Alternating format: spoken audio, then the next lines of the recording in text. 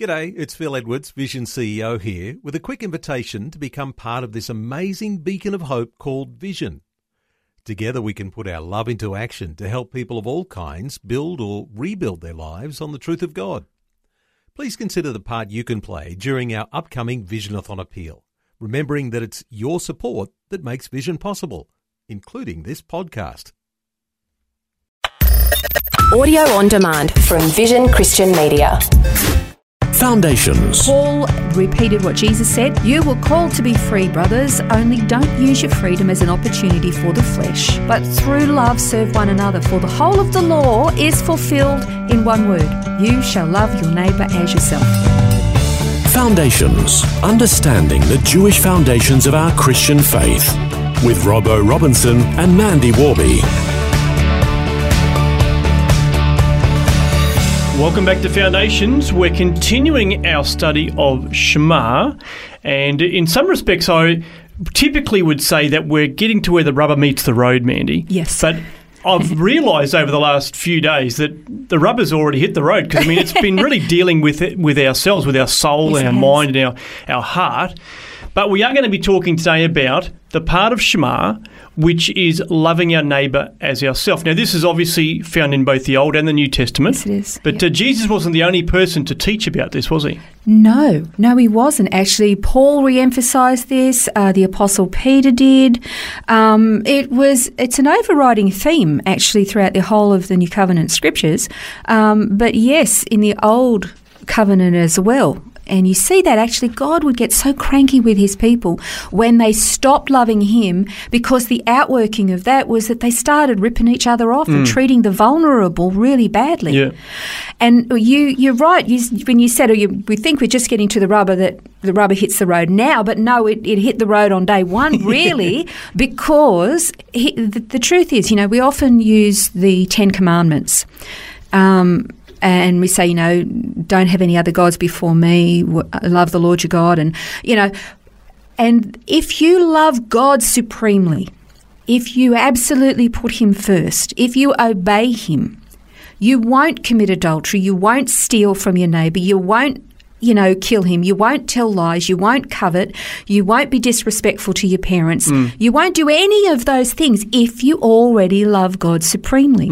And so if we already are obeying Shema and loving God supremely with all of our inner life, we can't really help but love our neighbour as ourselves. You remember we were saying the other day that's you obey, then you get the consequence, and then the emotion comes. This is the outworking of it. You love your neighbour as yourself. So you're absolutely right. We tend to think that the most important bit is to love your neighbour as yourself, but if you do not love God supremely, you will not love your neighbour. Okay, so I want to tell you a story, because oftentimes our love is very conditional, and we can be, let's just say, thoughtless is the word I'm going to use. Whether it's intentionally or not, we can be thoughtless towards other people. And that does not demonstrate loving your neighbour as yourself. So I want to tell you a story of Al. It's Al's story. Al hit rock bottom when he was 22 years old. He wrote a letter to his sister whinging about the day that he was born, saying that he was nothing but a burden to his family. As a young child, he was deemed to be retarded and taken out of school several times, and even the family maid had nicknamed him the dopey one. Oh, wow. He eventually did finish school, but he couldn't get into a tech school, and there was no chance of him getting into college. He needed to work, but nobody would hire him.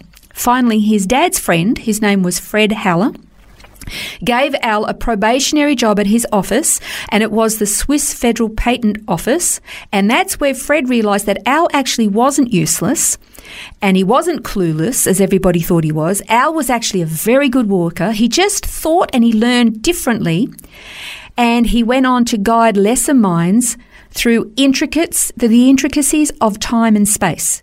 Al became so inspired by his first ever success at anything that he eventually lived up to being the genius that was inside him all along. He was Albert Einstein. Oh, wow. That's his story.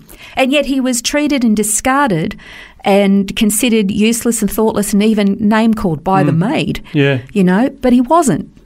And so we have to be very careful about how we treat people. I love hearing stories like that because you realise these people are absolutely magnificent geniuses. If only I could be as dopey as Albert Einstein. Yeah, let me be a dope like Al. Wow.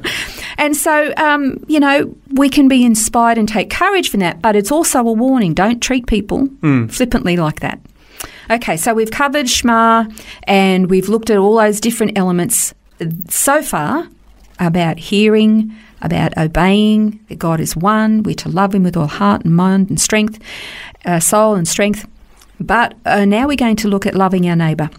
Paul repeated what Jesus said in Galatians 5:13-14. He said, "You were called to be free, brothers, only don't use your freedom as an opportunity for the flesh, but through love serve one another, for the whole of the law is fulfilled in one word, you shall love your neighbour as yourself."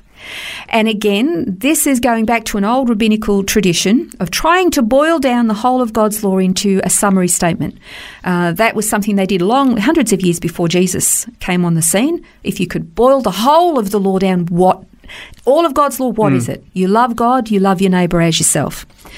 In 1 Peter 4:7-8, it says, Peter said, "At the end of all things is at hand, therefore be self-controlled and sober-minded for the sake of your prayers. Above all, keep loving one another earnestly, since love covers a multitude of sins." So there the command again is to love. Okay, so, and he says, above all. Okay, so Peter's taught, be obedient, keep watch, be self-controlled. He said be sober-minded, so be serious about your faith. But above all, love your brothers and sisters in the faith over everything else. Okay? And then the Apostle John, he also said in 1 John 3, actually, I found that the epistles of 1 John are so convicting because of there's so much that he puts in there about how we're supposed to love one another. And I just kind of come away shaking my head thinking, I'm such a failure. 1 John 3:10-11 says, "By this it's evident who are the children of God and who are the children of the devil. Whoever doesn't practice righteousness is not of God, nor is the one who doesn't love his brother. For this is the message that you've heard from the beginning, that you should love one another." Now, John is in particular talking about Christians there. Yeah. That doesn't mean we shouldn't be loving our own families. I'm not saying that.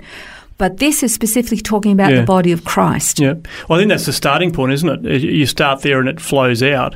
And I think that in our, once again, our Western worldview, our Western mindset, we're very individualistic, and we can go to church and sort of think of ourselves rather than thinking of it as a body. We're the body of Christ. That is actually a real sticking point, because to the Jewish mind, it's us and we.